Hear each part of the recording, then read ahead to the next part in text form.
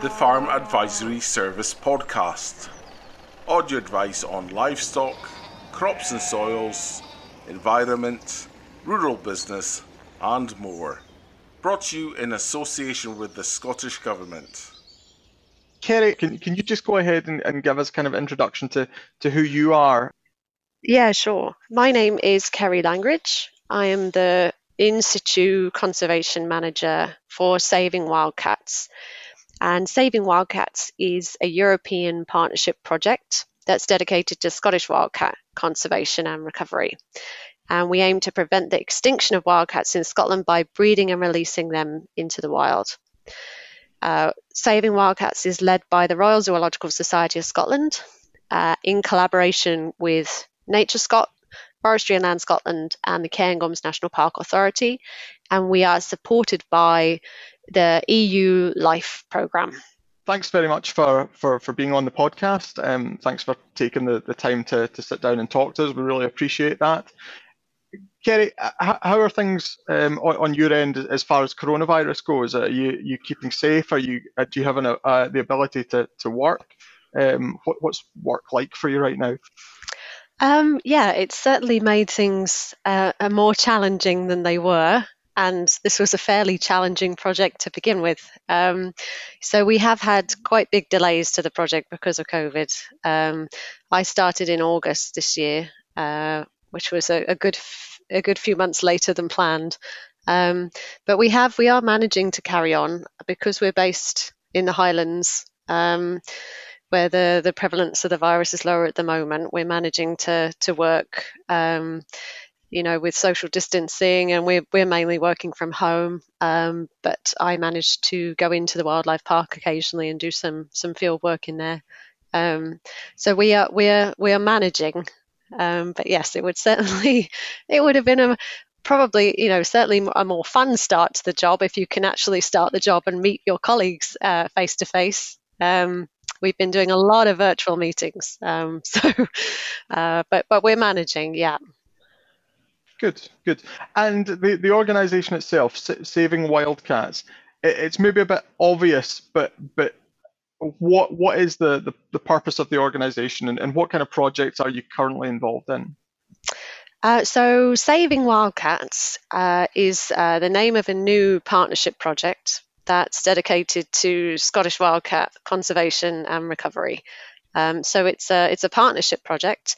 It's led by the Royal Zoological Society of Scotland with several other UK partners, NatureScot, Forestry and Land Scotland, and Cairngorms National Park Authority, and a couple of international partners, Norden's Ark in Sweden and Junta de Andalucía in Spain. So Saving Wildcats is following on from previous years of wildcat conservation in Scotland. And this particular project is really about breeding and releasing wildcats back into the wild. So it's a reinforcement and a local reintroduction project. So Kerry, the Scottish wildcat, obviously an incredibly rare sight in the countryside. How would you go about differentiating it from a domestic cat? And can you describe some of the characteristics of it for the listeners? Yeah, so a Scottish wildcat is the same species as a European wildcat, and it is a different species from the domestic cat. So they share a common ancestor. They're obviously closely related, but they diverged about 200,000 years ago. So all of our domestic cats are descended from Felis libica, which is a North African wildcat, and the European wildcat is more of a forest cat.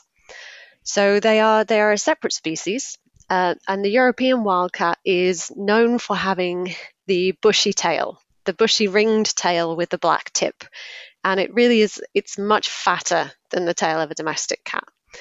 The European wildcat also has a sort of brown, tawny colour coat, which has vertical stripes, which are usually fairly faint, but in the Scottish wildcat are sometimes a bit darker.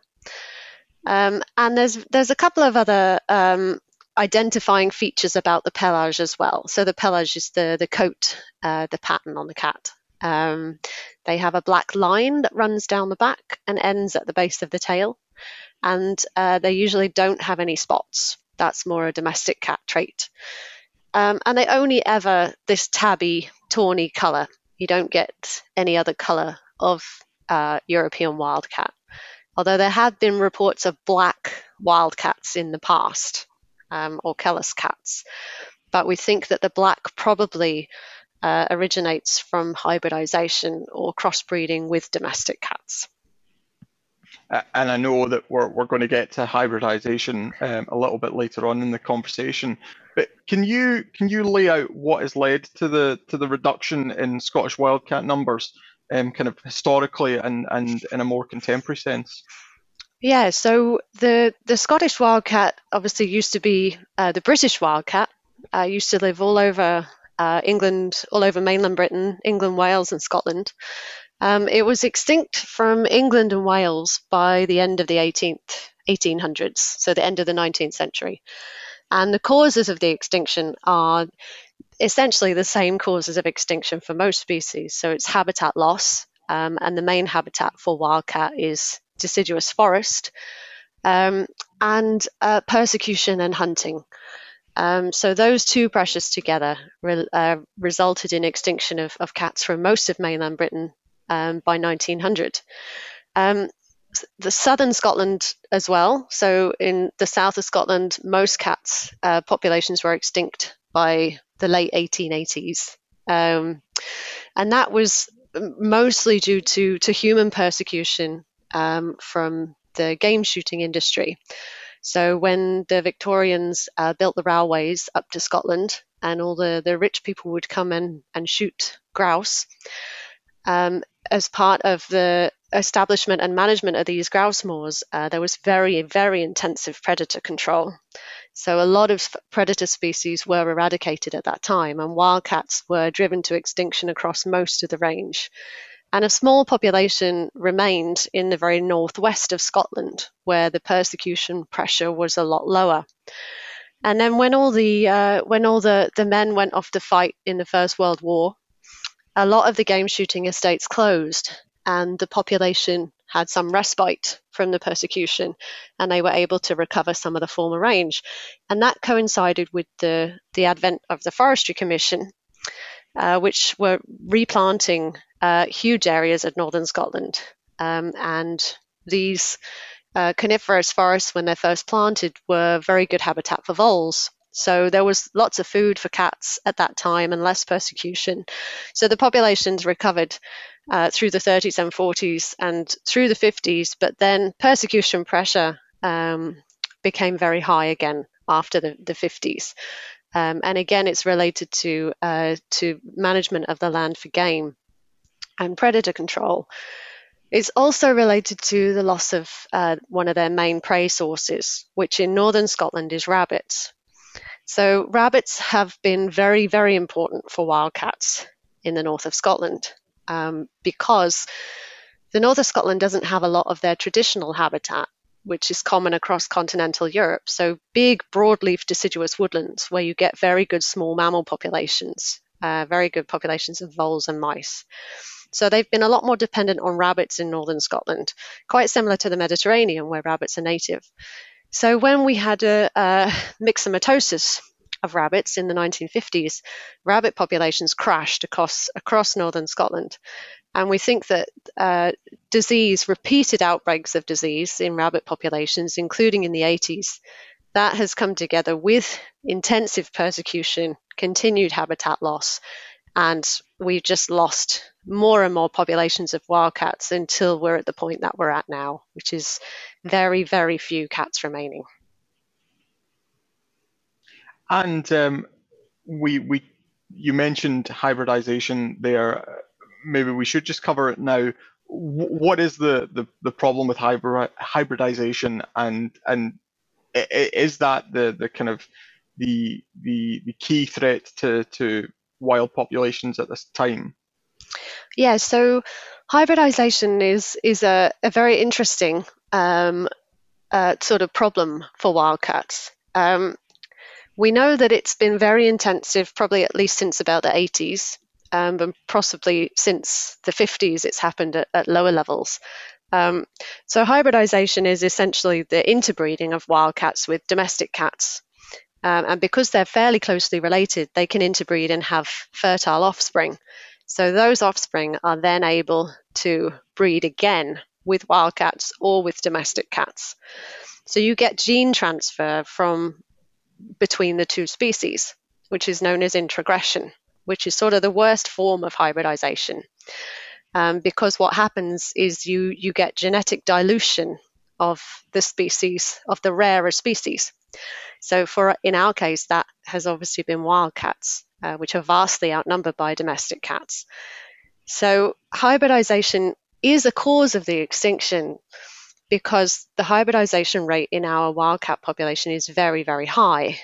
It's actually so high that it's no longer, we don't have a distinct wildcat versus domestic cat. We have a whole continuum of hybridization from one species to the other. And we have far more cats at the lower end of the wildcat spectrum. So most of them have very significant domestic cat ancestry. And hybridization is really the result of the other causes of wildcat extinction. So the massive population decline that's caused by persecution and habitat loss and loss of prey, coupled with wildcats being forced to exploit much more human-dominated landscapes. So they're coming into contact with domestic cats far more often, and there's far fewer wildcats to actually breed with. So the hybridization has been a problem for at least 20 to 30 years, and it's now seen as one of the most significant threats to the wildcats that remain because they're very hybridized. So without the introduction of more wildcats with a much higher wildcat genetic component, we'll eventually see the genetic extinction of wildcats in Scotland. And what is the prevalence of wildcats in continental Europe like? Are they fairly numerous? Well, they suffered the same kind of extinction pressures across most of the range, the same as they did in Scotland. Persecution and habitat loss were big problems for wildcat populations throughout the 18th century, 19th century. But in some countries now, they have recovered and they're recovering well, particularly Germany and in France. There's very good wildcat populations, and Eastern Europe as well, because they have very big areas of forest. So in a lot of these countries, wildcat populations are increasing and recovering. But there's still significant conservation concerns in other countries as well. So in Switzerland, where wildcats are recolonizing, they were extinct formerly in Switzerland, but they are recolonizing now. But the hybridization rate is quite high in areas where they're starting to recolonize human-dominated landscapes. And in the Mediterranean countries, in Portugal, for example, they're finding that the hybridization rate is increasing and the populations are declining.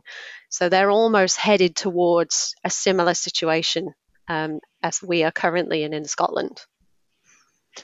Are there any locations around Scotland where we know that there are kind of strong, healthy populations, or any particular area that's kind of a conservation safe point for them, if you like?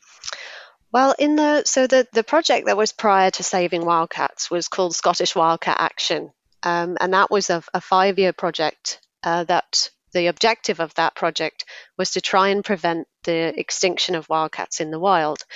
And we worked in 6 priority areas, and those areas were chosen because they still had good wildcat populations in them, or at least we thought they might do based on the evidence that we had beforehand, before those sites were chosen.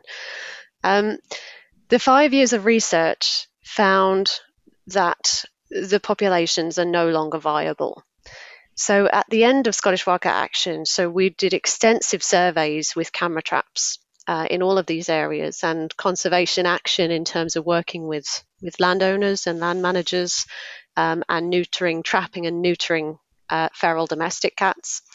And we surveyed these sites over the 5 years, and we gave all of our data to an independent specialist group, which was the cat specialist group from the IUCN, the International Union on the Conservation of Nature.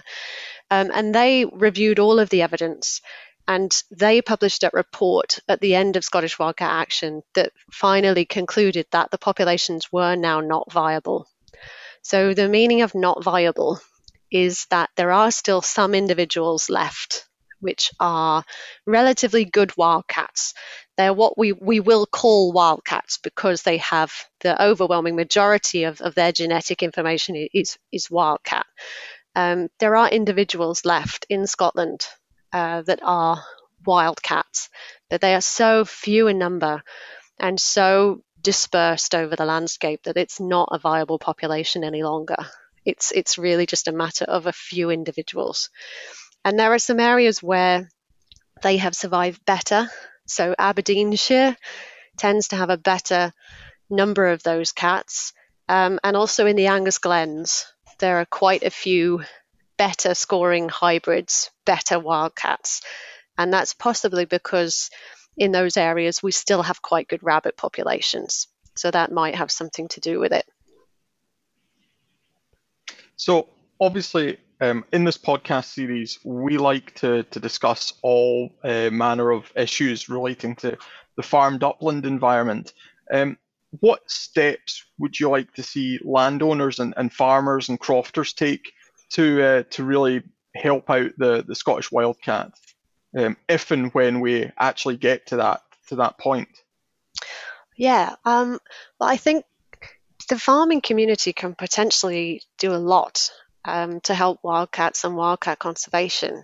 So the agricultural landscape has always been a really important one for wildcats because it provides a lot of what wildcats need. So it provides cover and prey. And for wildcats, prey is primarily small mammals. So rabbits and voles and mice. So there's a lot that the farming community can do to support wildcats. I mean, any habitat improvements that create better habitat for voles are going to be very beneficial. So kind of diverse, wide field margins, the kind of traditional agricultural practices like hay fields, that used to be very good for voles. Crops like rapeseed and barley are very good for small mammals. Rough pasture is good for small mammals and voles, and that's important feeding habitat for cats. And rabbits as well. I think people definitely underestimate how beneficial rabbits can be for some of our predator species. And having rabbits, it prevents predators eating other species like game birds or somebody's chickens. And rabbits are really under threat everywhere in the north of Scotland. And some of the ways that they're controlled, one of the common ways to control rabbits is gassing of rabbit warrens. And, that's quite an indiscriminate practice, and especially a lot of protected species use rabbit warrens for den sites, including cats. So any practices that are able to encourage rabbits and allow them some areas of land, to remain. But really anything in the habitat that can encourage cover for wildcats and prey. And gorse and scrub is also a really important cover habitat for cats. South-facing slopes that are covered in gorse, wildcats use those, literally all day long for resting sites. And for natal dens for kittens. Stone walls and dikes are really important habitat features for cats. And also farms, just more generally, in terms of things like barns. We used to hear lots of stories from farmers about disturbing wildcats when they go into the barn and they'd move hay bales around and a cat would come jumping out and scare the life out of them. And cats and wildcats do use hay barns in the winter to sleep in. And so we can help provide them with some of these kind of artificial resources in a way, but things that are really helpful for cats. And of course, barns and food stores will provide cats with sources of food in terms of mice and rats. Wildcats can be very useful in helping control rodent populations and rabbit populations. So yes, I think there's a lot of ways that that the farming community could certainly help with cats and wildcat reinforcement and reintroductions. Interesting that you bring that up. This year, as part of the Farm Advisory Service, we have been doing a series on beneficial insects for integrated pest management, particularly on arable farms, but across the landscape. I'm hearing kind of the same argument from yourself that, we don't necessarily need to be, you used the example of gassing rabbits. If we were to leave the rabbits there, potentially something like the Scottish wildcat would predate on them and naturally control them. Would that be a kind of fair summary? Yeah, certainly. We know that during the sort of decades where predator control was very high, and rabbit populations sort of exploded across the north of Scotland before we had significant outbreaks of disease like Mixie, cats were able to exist at very high population densities. And it was just because they had these big populations of rabbits to live off. And rabbits can be really, really crucial for cats in northern Scotland. And we're really never going to see the same kind of outbreaks of rabbits that used to happen here, because the levels of disease are really keeping them suppressed now at quite low levels. But just these small pockets of rabbits, wildcats would, they would take at least 3 or 4 rabbits a day, each adult wildcat. So yeah, if we're able to find a way of managing habitats that's beneficial to people and to cats, and they do this in Portugal. They encourage rabbits in Portugal because they're an important game species. So the farmers they farm the land in a way that allows farming and pockets of rabbits to sort of coexist. So we probably have some lessons that we could learn from other countries that are doing things like this already, in terms of farming on a scale that can be supportive of rabbit populations and is ecologically relevant to the kind of biology and ecology of rabbits, but the rabbit populations don't get out of control in a way that starts to be detrimental to people. And it allows predators to coexist with people, and to have a natural prey resource so that they don't have to, resort to any other unpreferred prey resources, like trying to take a chicken or something like that. And what about raptors and predatory birds? Farmers would be quite appreciative were their numbers to decline because of the Scottish wildcat. Is that something that they would go for? No, I wouldn't think so. I mean, again, it's sort of, if they have prey sources, natural prey resources, then birds of prey, will prey on rabbits too. So they will also, they'll be an important prey resource for all predators, and all, birds of prey species certainly suffered when we lost rabbit populations. But wildcats are very much mammal specialists. Their preferred food almost universally is voles, unless there's rabbits, and then they tend to go for rabbits. But the vast majority of the cat's diet is always going to be voles, and they don't really present much of a threat to any other species. You touched on some of the beneficial habitats for these species. Thinking about wildcats specifically, have you had much involvement in the Agri-Environment Climate Scheme Have you been very involved in farms in the Highlands creating new habitat? No, not so far. But I think going forward, I mean, we're at quite an early stage still with this project. We're still at the stage where we're sort of evaluating the potential release site for suitability for cats. But certainly going forward as part of the future of this project, that's exactly the sort of thing that I think we would like to be involved with. And we've learned a lot. And wildcats are a very difficult species to study, especially in Scotland, because there's so few and because they're quite hybridized. But we've done a lot of research over the last 5 or 10 years, including lots of GPS tracking research done by Kerry Kilshaw at Wild Crew in Oxford. And they have really shone a light on some of the habitat requirements of wildcats. So we know a lot more now than we did 5 years ago about the kind of habitats they need and the kind of habitat management that would be positive for cats. So it's something we're sort of actively looking into at the moment. And I think going forward, that's the sort of thing we really would like to be involved in developing some recommendations for. Interesting that you mentioned deciduous woodland earlier on. I have previously worked with landowners and estates in the Highlands, and a handful of them will have been monitoring for Scottish wildcat, but typically it was on their moorland. Is there a bit of a misconception there as to the habitat that these wildcat will use, or can they be quite versatile in terms of habitat?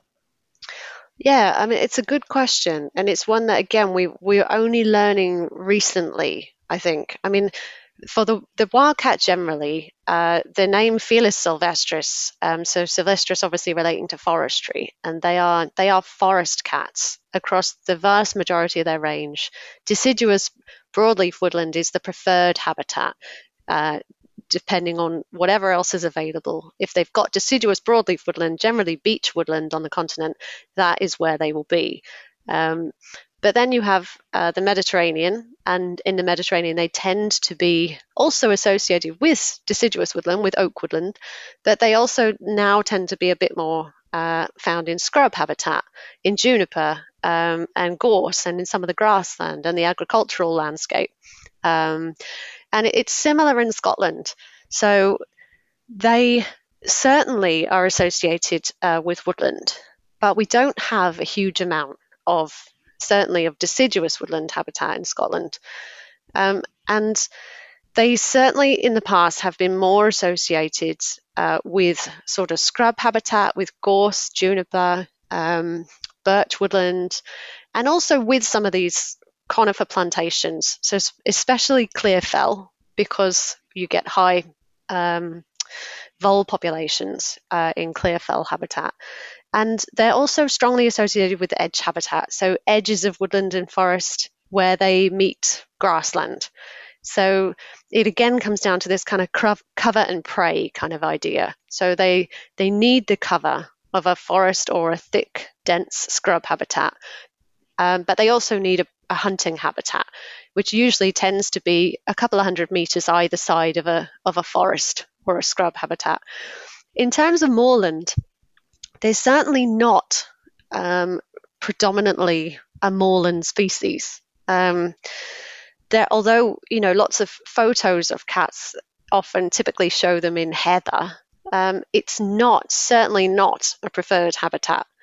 Although some of the GPS tracking work has shown that very occasionally some of the cats do use heather moorland habitat, and that tended to be very unmanaged heather moorland. And they may have been hunting hares and possibly voles. Again, it's quite recent information, so we don't really know yet what benefit they were getting from that heather moorland habitat. But by and large, they're very much animals that like forested scrub woodland habitat, and generally not moorland species. And you mentioned using edge habitat there. is there an issue, or is there a conflict even with the Scottish game industry, or thinking more specifically about other priority species within Scotland, things like your ground nesting wading birds, twite, black grouse? Are they are there concerns there, management concerns that we should be taking into consideration? So as part of this reintroduction, we'll certainly, so before cats are released, we'll be doing a lot of survey work, and then the cats will be monitored, and everything will be very carefully monitored post-release to see if there are any impacts, particularly on protected species. But the overwhelming evidence is that there will be very little impact on most or any of these species because they're generally not using the same kinds of habitats. I mean, for instance, a species like capercaillie, there's been, some concern about whether wildcats would impact capercaillie, and there's no evidence from anywhere in continental Europe of capercaillie ever being predated by wildcats. They just don't share the same habitat, and they wouldn't be seen as a prey species. It really is voles and mice that they're interested in. And there's a possibility. I mean, clearly there's been conflict in the past with the game shooting industry because, wildcats are predators and they were persecuted as predators, and they still are. They still would be in lots of sites. But there's very little evidence that wildcats would have much of an impact on ground nesting birds. They're just not, that's really not their primary source of prey, and they're rarely going to be in the same habitat. It comes down to, again, the kind of idea that if there is enough natural prey for these animals, then they have absolutely no need to have any interest in any kind of secondary unpreferred prey source that's living in a habitat that they're generally not even going to be in.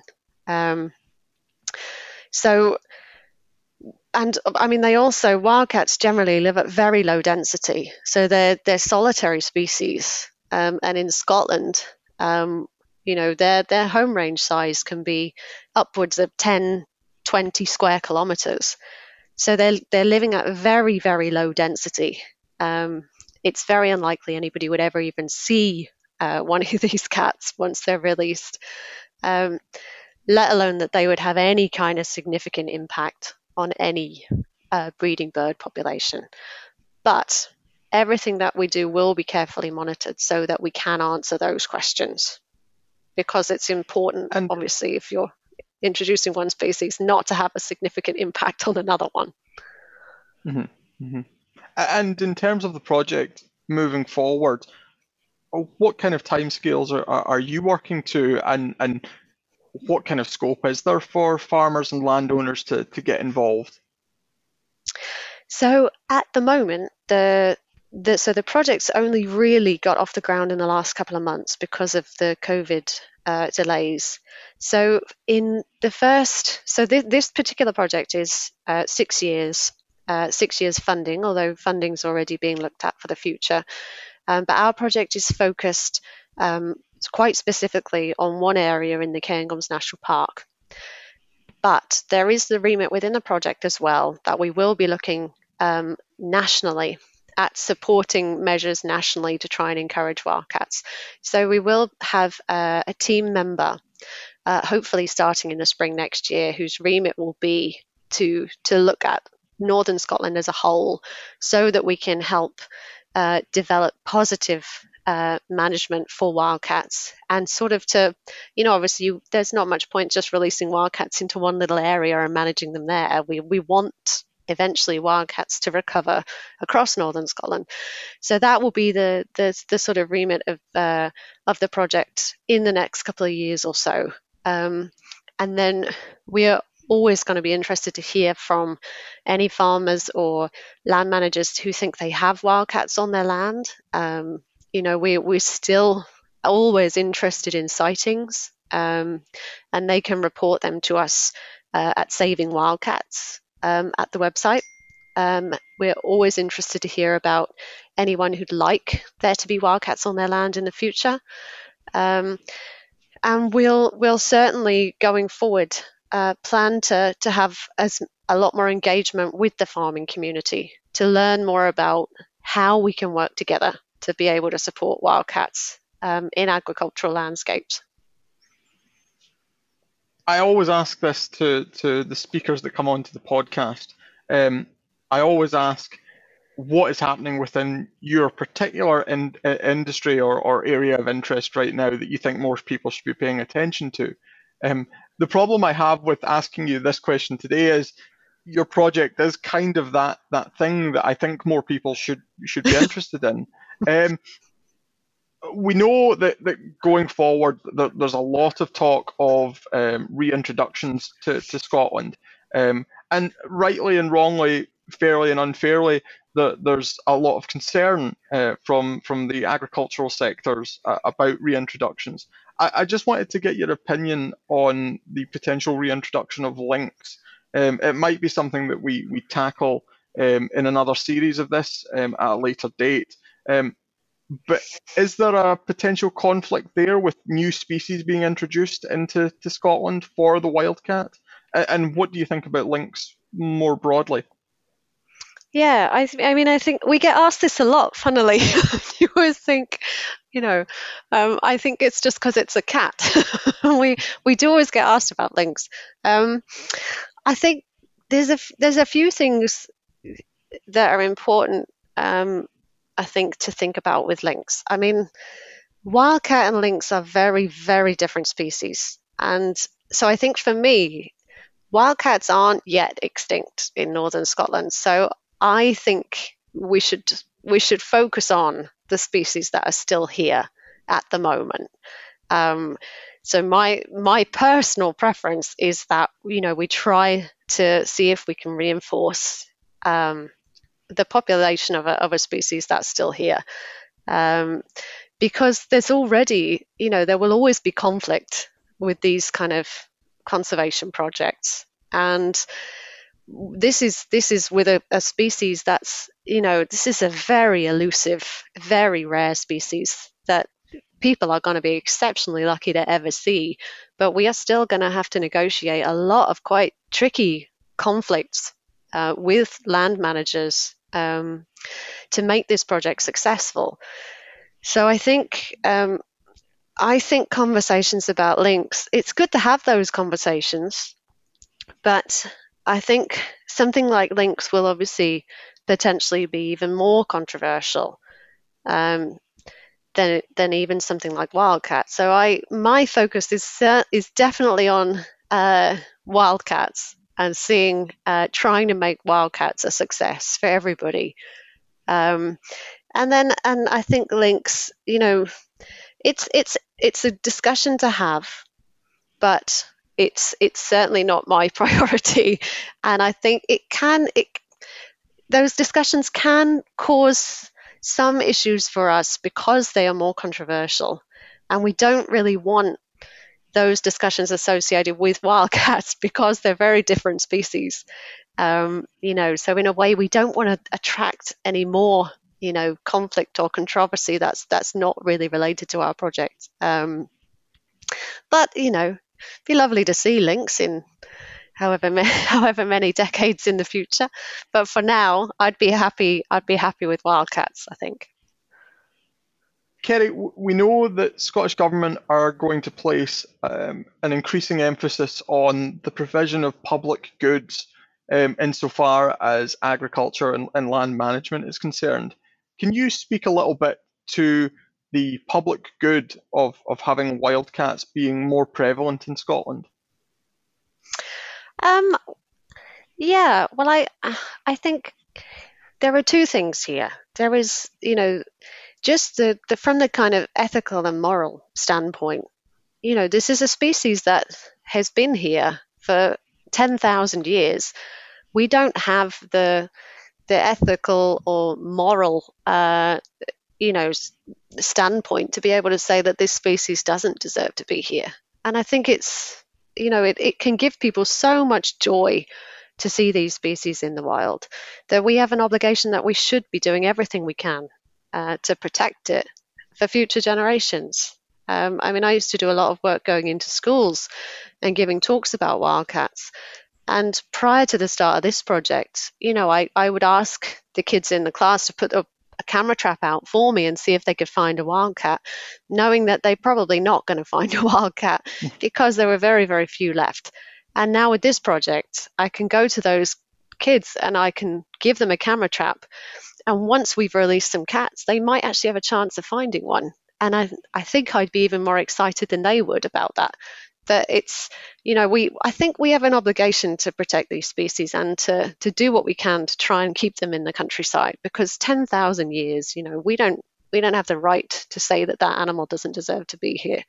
But for Scotland as well, the wildcat has always been a really important cultural symbol. It's on clan crests and everything else. It's an important cultural species for Scotland, and I think it's important to Scottish history. So we, for Scottish people, they need the Scottish wildcat. So it is in the public good to have more wildcats. And more wildcats, I mean, you're not talking about a lot more wildcats. There's still, the chances of people seeing one of them, they're so elusive. It's been part of the problem in assessing how dire the conservation status was, because it's so hard to find them. And so hard to establish where the populations even are, that they're not a species that's going to be out there multiplying by the thousands and creating problems for people. You could probably do this project and release them all and nobody would ever be any the wiser. But it's nicer for people to get excited about it and get excited about having one of their iconic species back again where they belong. No, absolutely. I was just thinking, as you said that, there is an important heritage component to the reintroduction of these wildcats. So no, I couldn't agree more. You mentioned at the beginning there that you're getting support from some of the Scandinavian countries, and was it Spain, Portugal? Yes, that's right. What is the international interest in having wildcat be more prevalent in Scotland? So the international partners that we have are sort of both experts in their particular areas. So Norden's Ark is a non-profit foundation that's dedicated to endangered species conservation, and they've led on lots of recovery projects and conservation projects. So they're kind of involved for their expertise and advice. And the other one is Junta de Andalucia, and they have led on the most successful carnivore reintroduction program in Europe, which has been the Iberian lynx reintroduction in Spain and Portugal. So they are a very important partner for us and a very important model, because they built these big conservation breeding centres, which is exactly what we'll be doing at the Highland Wildlife Park, is building the UK's first conservation breeding centre for wildcats. And this is all being modelled on what's been done in Spain and Portugal with Iberian lynx. So they are another sort of expert advisor. But we do have a sort of expert panel of advisors also from Europe, because this is a European species. They are protected by European legislation, and we are very much interested in the conservation work that's going on with European wildcats across the continent. And I think in turn, they're very interested to see what happens here, because this would be one of the first breeding and release reintroduction projects for wildcat. There have been others. There have been large-scale reintroductions in Germany, for example. But this is an important project that kind of the eyes of other European researchers will be on to see what we do and how it goes. So we're sort of collaborating with them to get their expertise and advice. You touched very kind of briefly on the importance of deciduous forest for wildcat. Are you encouraged by the kind of progress that the woodland sector has made in Scotland in terms of planting and habitat creation management and harvesting. And where would you like to see that go? Yeah, I think,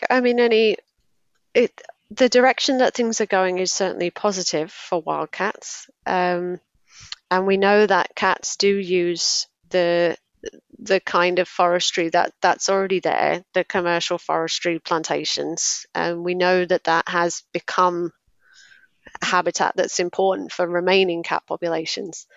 There's still a lot that we need to learn in terms of how forest management will best benefit wildcats in the future. So I think there's a big research component still. But we are working together with Forestry and Land Scotland, who are a partner in the project. And we will be doing a lot of research in terms of how forest management strategies can be beneficial to wildcats. And for example, the clear fell is one important way. And we're going to be looking at the design of clear fell operations and how that can best create prey habitat for cats.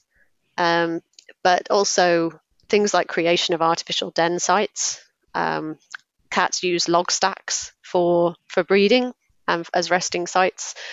So we sort of, in a way, the habitat in Scotland, the forest habitat, is not like these great big natural deciduous forests in Germany, for example. We just don't have that habitat and we can't really replicate it naturally. So even though we have got more woodland planting and we have got more of that habitat available, it's still quite early days. They're not 300-year-old beech woodlands. So, but we can improve some of these things artificially. So we can create log stacks that act as den sites for cats, and we can manage prey populations with clear felling. So we are kind of actively researching how we can use the forest habitat that exists and how we can improve things for the future to support more and more high density wildcat populations. That's brilliant. Thank you very much. Do you have any kind of closing thoughts for any of the listeners? Any pieces of information that you can signpost? Yeah, there's probably a few things I haven't said that I probably should. So one would be the importance. So I talked about how important the agricultural landscape is for wildcats, and it certainly is. And it's also very important in the way that farms in particular can act as a really important crossover habitat for wildcats and domestic cats. And while we're at this phase of wildcat conservation where we have such low numbers of wildcats, hybridization is still a very real threat to wildcats, as is disease transfer from domestic cats. So farmers can really help wildcat conservation by neutering and vaccinating any domestic cats that they might have living around their farms. And there are local cat welfare charities that can help with that. I actually volunteer for Cats Protection as well as a trap neuter return volunteer. So we will go out to these farms and trap any of these feral domestic cats and have them neutered and vaccinated and returned to the farm so they can carry on doing their mousing responsibilities. But then they present no threat to a wildcat if they're neutered and vaccinated. So that is another way that farmers can help. And there's another specific threat to wildcats that's related to agriculture, and that is agrochemicals, specifically pesticides and specifically rodenticides. So anticoagulant rodenticides can be a big problem for cats. And we know that wildcats have died in the past as a result of eating rodents that had died eating rodenticide. So that's another potential threat for wildcats in a farming landscape is use of rodenticides. So looking at kind of best practice possible use of those kind of rodenticides in the way that they're least likely to impact on cat populations, that would be another really useful way that the farming community could help wildcat conservation.